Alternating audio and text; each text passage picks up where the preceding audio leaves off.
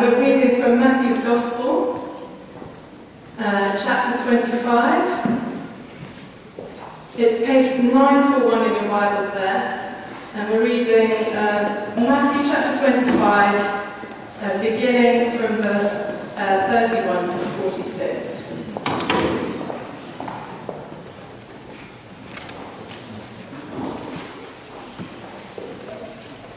Matthew chapter 25, beginning to read at verse 31.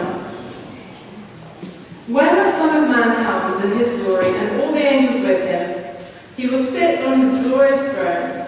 All the nations will be gathered before him, and he will separate the people one from another, as a shepherd separates the sheep from the goats. He will put the sheep on his right and the goats on his left.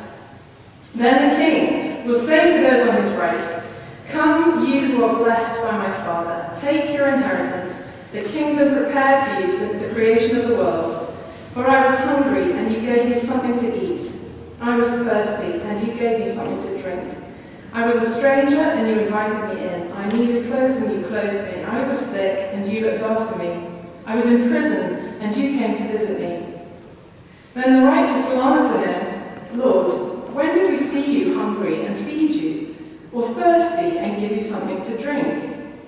When did we see you a stranger and invite you in, or needing clothes and clothe you? When did we see you sick or in prison and go to visit you?" The king will reply, "Truly I tell you, whatever you did for one of the least of these brothers and sisters of mine, you did for me." Then he will say to those on his left, "Depart from me, you who are cursed, into the eternal fire prepared for the devil and his angels. For I was hungry, and you gave me nothing to eat. I was thirsty, and you gave me nothing to drink. I was a stranger, and you did not invite me in. I needed clothes, and you did not clothe me. I was sick and in prison, and you did not look after me." They also will answer, "Lord, when did we see you hungry or thirsty, or a stranger, or needing clothes, or sick or in prison, and did not help you?" He will reply, "Truly I tell you, whatever you did not do for one of the least of these, you did not do for me." Then they will go away to eternal punishment, but the righteous to eternal life. This is the word of the Lord. Thanks be to God. Well, where do I begin? So, let me describe my week to you, then you maybe sympathise with my situation. Last week I moved house. The weekend, so I'm in boxes. Thursday we had the referendum. Friday we had the can open and the worms everywhere. And to cap it all off, you've asked me to preach on the sheep and the goats and the judgment of God. So you're doing, as I understand it, a series on the Creed, the Apostles' Creed, and tonight we're looking at the Lord coming to judge the living and the dead. So this is a heavy week, and it's been quite a heavy week for me personally. But tonight, we're looking at when the world, as you know, it changes, and hatred and contempt and misunderstanding and all this stuff spewed forth. Actually, it's not just tonight we're looking at it. This is our world. This is our time. When we lose trust in people and politicians and authority and power, where do we find anchor? Where do we find anchor? And the Christian church has a unique and powerful place to find anchor. And it's the only place where you'll find true anchor, and that is in God. It's in the person of Jesus Christ. It's in our confession of faith that we've been making week in, week out for 2,000 years. Nothing has changed there. Nothing changes the fact that Jesus Christ is Lord. So we find our anchor in this statement and in this part of the Creed. And we also find it here together tonight. And of course, as we've heard and as we've prayed, we will be gathered with having cast different votes. If we're representative of the city as a whole, it's probably 2/3 one way, 1/3 another. And yet we gather together under one banner, banner of faith in Jesus Christ. Amen to that. And as a community of faith, we are going after peace, and we are going after the things of God. So what I want to do tonight in this sermon is to inject hope. Inject hope. We're looking at the sheep and the goats. We're talking about the judgment of God, and I want to inject hope into our hearts. And I want to get to the heart of anything ever said by Jesus, which is gospel. That's what I want to do tonight. But in order to get to that good news and to gospel news, we have to deal with our fears. We have to deal with our gut reactions to this issue and this belief that we've just all stood up and said we believe in, that Jesus Christ will come again and he will judge. And he will judge the living and the dead. I just want you to take a moment and just establish in your heart what you think of that. What are the gut reactions to that? He's coming back to judge us. And how does that make you feel? Does it make you feel afraid? Does it make you feel happy or glad or hopeful? What's in your guts? Do we recoil at that? Is something that we're okay to say in here but not out there? How is this good news on the streets of Fulham? How are we going to communicate this as good news? Because that's what we're aiming to do as church, is communicate gospel. Are we fearful of God's wrath, or are we okay? Have we got a handle on it? And I would suggest that in some ways we should be fearful. We should have an appropriate fear of God Almighty coming again to judge us, to do this business of establishing justice. We should have appropriate fear of the Lord. The fear of the Lord, it says in Proverbs, is the beginning of wisdom. It's the place to start in terms of living our lives and living thoughtfully. The fear of the Lord is the beginning of wisdom. Unless, of course, you don't believe in God, you don't have this statement of faith to make. But in that case, everything is meaningless. Everything is up for grabs. So the question is, do we want to believe, if we're not sure about this God of wrath, what is it that we actually believe about him? Do we believe in a God who doesn't care to bring justice and judgment, who doesn't care to right things that have gone wrong, who doesn't care about the abuse of a 2-year-old boy, who doesn't care if refugees die at sea, who doesn't care if the rich exploit the poor? Is that the God we believe in? And perhaps that is the God we believe in. Perhaps we believe that God is aloof and unconcerned, but it's not the God of Scripture. And at every turn in Israel's history and in the New Testament church's history and in ours, we find that God meets injustice with appropriate punishment and judgment throughout history, including in Israel's life and history, including in the church. Jim Packer says that the modern idea that a judge should be cold and dispassionate has no place in the Bible. The biblical judge is expected to love justice and fair play and to loathe all ill treatment of one person by another. But what I do want to say, I recognise in our nervousness of God as judge is our desire that no one get hurt and no one perish. We do not like that. We don't like the sound of it. We don't really want to see it happen to anybody.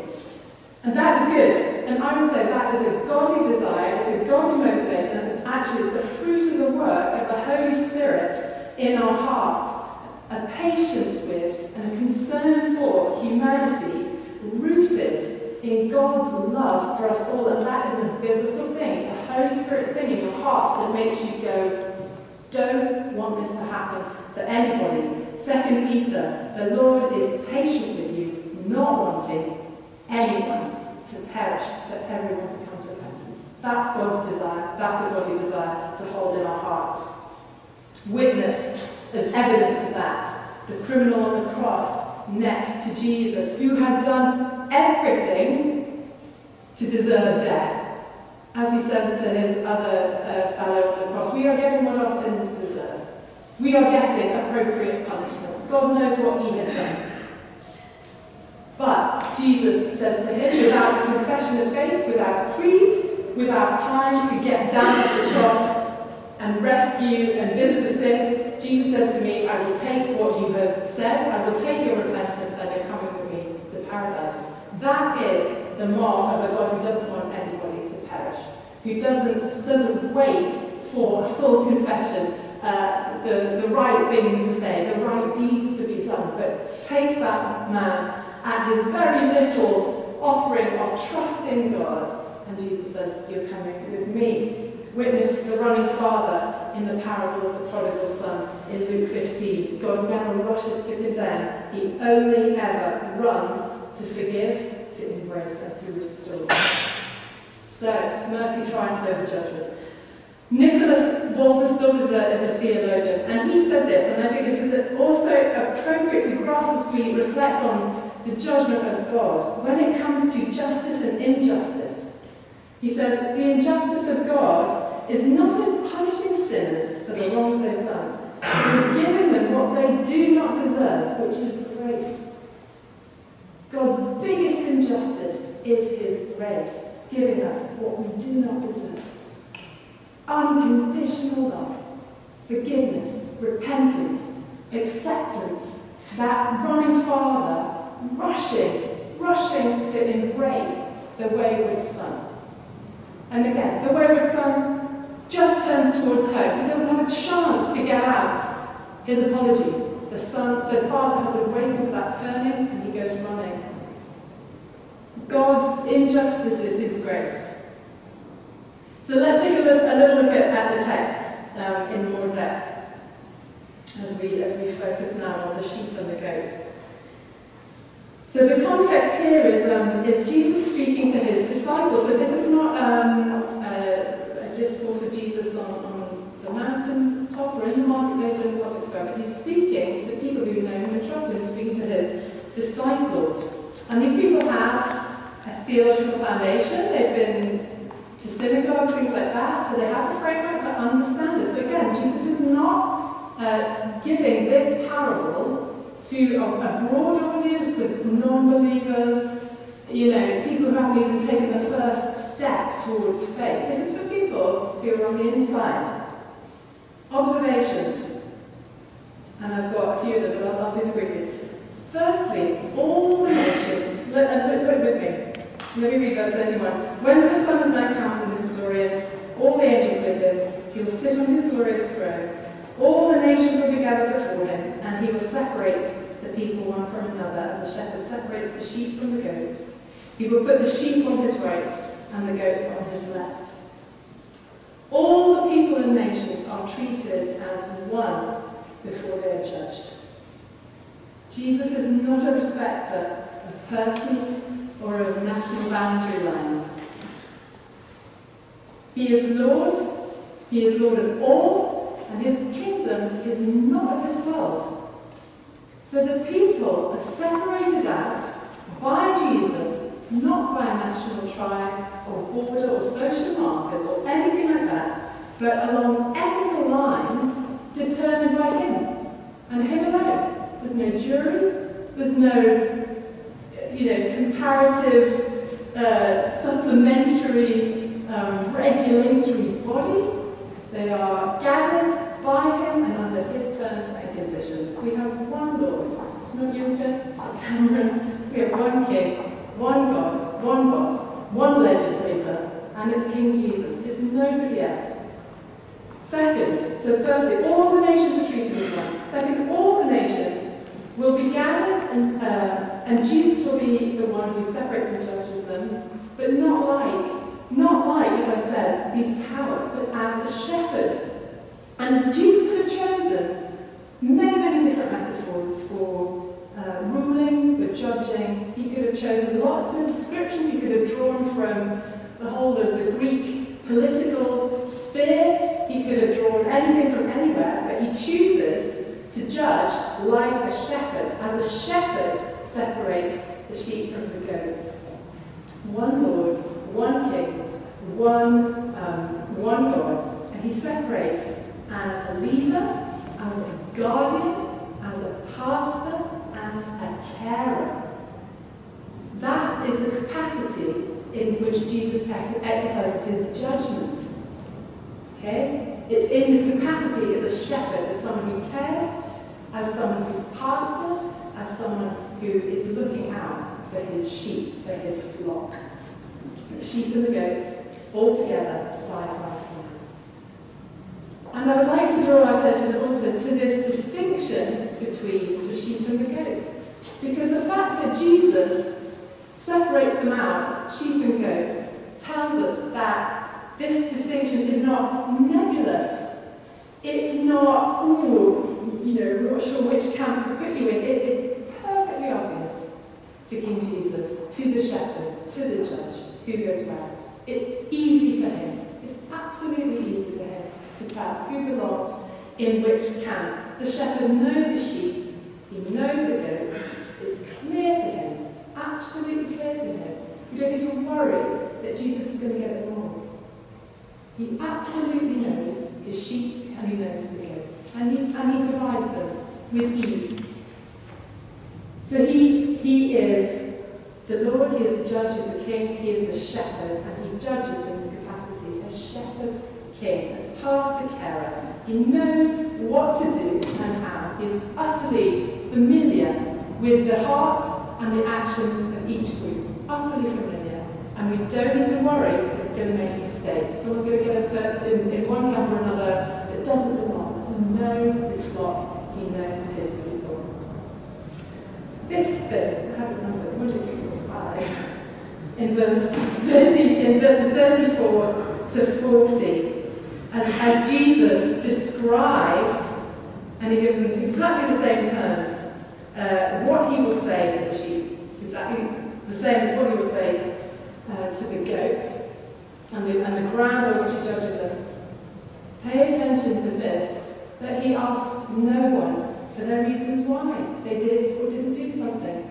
He doesn't ask whether the homeless person we did or didn't help got on the streets by drug abuse or squandering the wealth.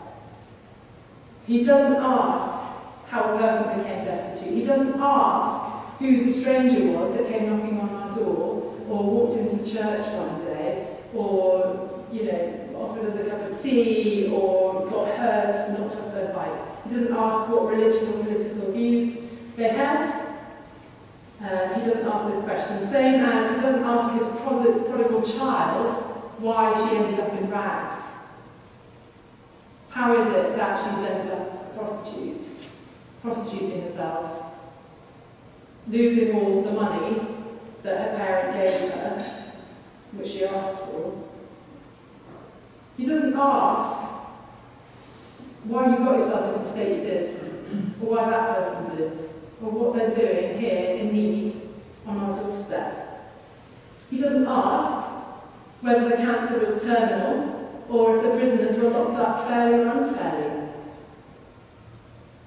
Grace is his yardstick. Grace is his yardstick. In the end, the church is going to be judged not on whether we had answers to the questions, but on whether we acted in love for God and for neighbour. Jesus isn't looking for answers, for right thinking, for a moral police force. He's looking for people who will love anybody and everybody, no questions asked. Grace is his yardstick. Let's remind ourselves what he said to the Pharisees when they asked him, what's the greatest command? In Matthew 22, and Jesus said, love the Lord your God with all your heart and soul and mind. And, for extra good measure, he chucks in the second greatest one, which he says is like it, love your neighbour as yourself. Love is the first command, love is the second command, and and everything else hangs on these. All the law and the prophets hang on these. All our thinking and doing hangs on these. It's as simple as that. It all comes down to love. So if we want to drill down into what it means to having fear of the Lord, to reflecting on what it means to trust in Jesus and claim that we believe he's going to come back to judge. I'd like to just draw our attention again in the text just to the nuances in the answers that these two camps give and what is different about it, because they seem to say exactly the same things. Jesus says they say exactly the same things. And the difference is, so here we go. So we have the sheep saying, when did we see you sit in prison? Now, if somebody says to you, you just won £1 million, Tim, are you going to say, and they write you a cheque, which is good to go? You know, you could say, thank you very much, I believe you, I'll accept that, thank you very much. The sheep have had that offer. Come enjoy eternal life. Come, you who are blessed, come and take your inheritance. And the sheep, in humility and in the work of repentance, I would say, they answer back, Lord, God help me, I'm not sure you got it right. I don't remember, I'm so sorry, I don't remember doing this. When did I do this? And it's a posture of contrition and humility and modesty. Lord, in all honesty, I'm not sure. I know you're God and judge. I respect you've made me this awesome offer. When did we see you sick? When did I see you in prison? When were you hungry and homeless? And the rest of you. The difference between that and the response of the goats, when did we see you, is, God, when were you ever in a position like that? What would you have been doing, sitting on the street begging for money? When were you ever, sick? How would you possibly have ended up in need or poor or dirty and exiled from your nation? When? We haven't seen that. It's a completely different place of heart, a completely different posture of heart. Same question, but coming from a different place. And because we know that Jesus is the judge of hearts, the searcher of men's hearts, he's looking at the heart. Same questions, same responses, different response, different judgment by Jesus, because he knows what's going on in their hearts. Arrogant, unrepentant, carelessness by people who know him. They both call him Lord. The sheep call Jesus Lord, the goats call him Lord. Stanley Hauerwas says, the only difference between followers of Jesus, in the text, those who follow him, and those who do not know Jesus, is that those who have seen Jesus no longer have any excuse to avoid the least of these. Those who've seen Jesus no longer have an excuse to avoid the least of these. That's how he judges. In Matthew 26 and Matthew 25, we're looking at the judgment that comes inevitably, and the punishment that comes inevitably, justly, for those who did claim to know Jesus. He's speaking to his disciples, he's speaking to his flock, and he reminds us that no matter what we say, the Lord is the searcher of hearts. He's looking for motivations, and he's looking for love, and he's really looking for love in action, if we have a chance to do that in our lifetime. Now, I promised you gospel, so if you haven't heard it yet, what happens next? So there's this huge discourse from Jesus to his disciples, the sheep and the goats, a number of other things. Let's remember where Jesus goes next. So he's delivered these teachings, powerful stuff, weighty stuff, But after saying all of this, Jesus is going to go to the cross. He's going to take the punishment for all our sin, and with his dying breaths, he's going to call on God, Father, forgive them, for they do not know what they do. Father, forgive them, for they know not what they do. That is grace and mercy. It's love and compassion for people who don't have a clue. This text is really for the church. But the cross is for everybody who doesn't have a clue, who doesn't have any idea how much God loves them, who thinks they know God as a judge, but doesn't know him as a lover of their souls, doesn't know him as somebody who doesn't want anyone to perish. Jesus' response to the criminal on the cross, his response to all of us on the cross himself, is utter love and self-sacrifice, going out of his way to do everything to redeem us, to bring us home, to communicate his love for us, to communicate that mercy triumphs over judgment. Father, forgive them, for they don't have a clue. And God will forgive them. God will forgive if people don't have a clue. I trust that Jesus, what he said on the cross, counts. I trust that that's God's heart. It's his desire. It's what he really longs to show people, whether in life or in death. We believe he will come to judge the living and the dead. It's impossible to anchor ourselves, I think, in this bit of the creed, in this challenging statement. If we don't believe, we don't stand on everything that we've said leading up to that line. That Jesus came in the flesh, that he was born of Mary, that he died and that he rose again. As Paul puts it in Acts 17, God has set a day when he will judge the world with justice by the man he has appointed. He has given proof of this to everyone by raising him from the dead. The good news is that Jesus is coming back. That is the best thing. Forget sheep and the goats. The best news, if he will come again to judge the living and the dead, is that he will come again. Jesus will come again. Isn't that good news?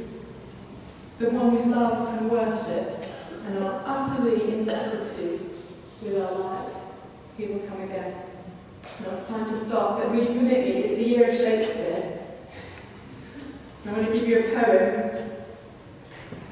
And this is not Shakespeare, but it's George Herbert, who was born within a year of Shakespeare. So we've had, and I love George Herbert. I'll try and read this best I can. I'll reflect on this. So this is early 1600s. This is George Herbert's poem, Judgment. Almighty Judge, how shall poor wretches brook thy dreadful look, able a heart of iron to appall, when thou shalt call for every man's peculiar book, the book of life in Revelation, remember. How shall we brook your dreadful look when you call for every man's peculiar book? What others mean to do, I know not well. Yet I hear tell that some will turn thee to some leaves therein, some pages in their books, so void of sin that they in merit shall excel. But I resolve, when thou shalt call for mine, that to decline, and thrust a testament into thy hand, and I will throw a New Testament into thy hand. Let that be scanned. There thou shalt find my faults are thine. Grace. Amen.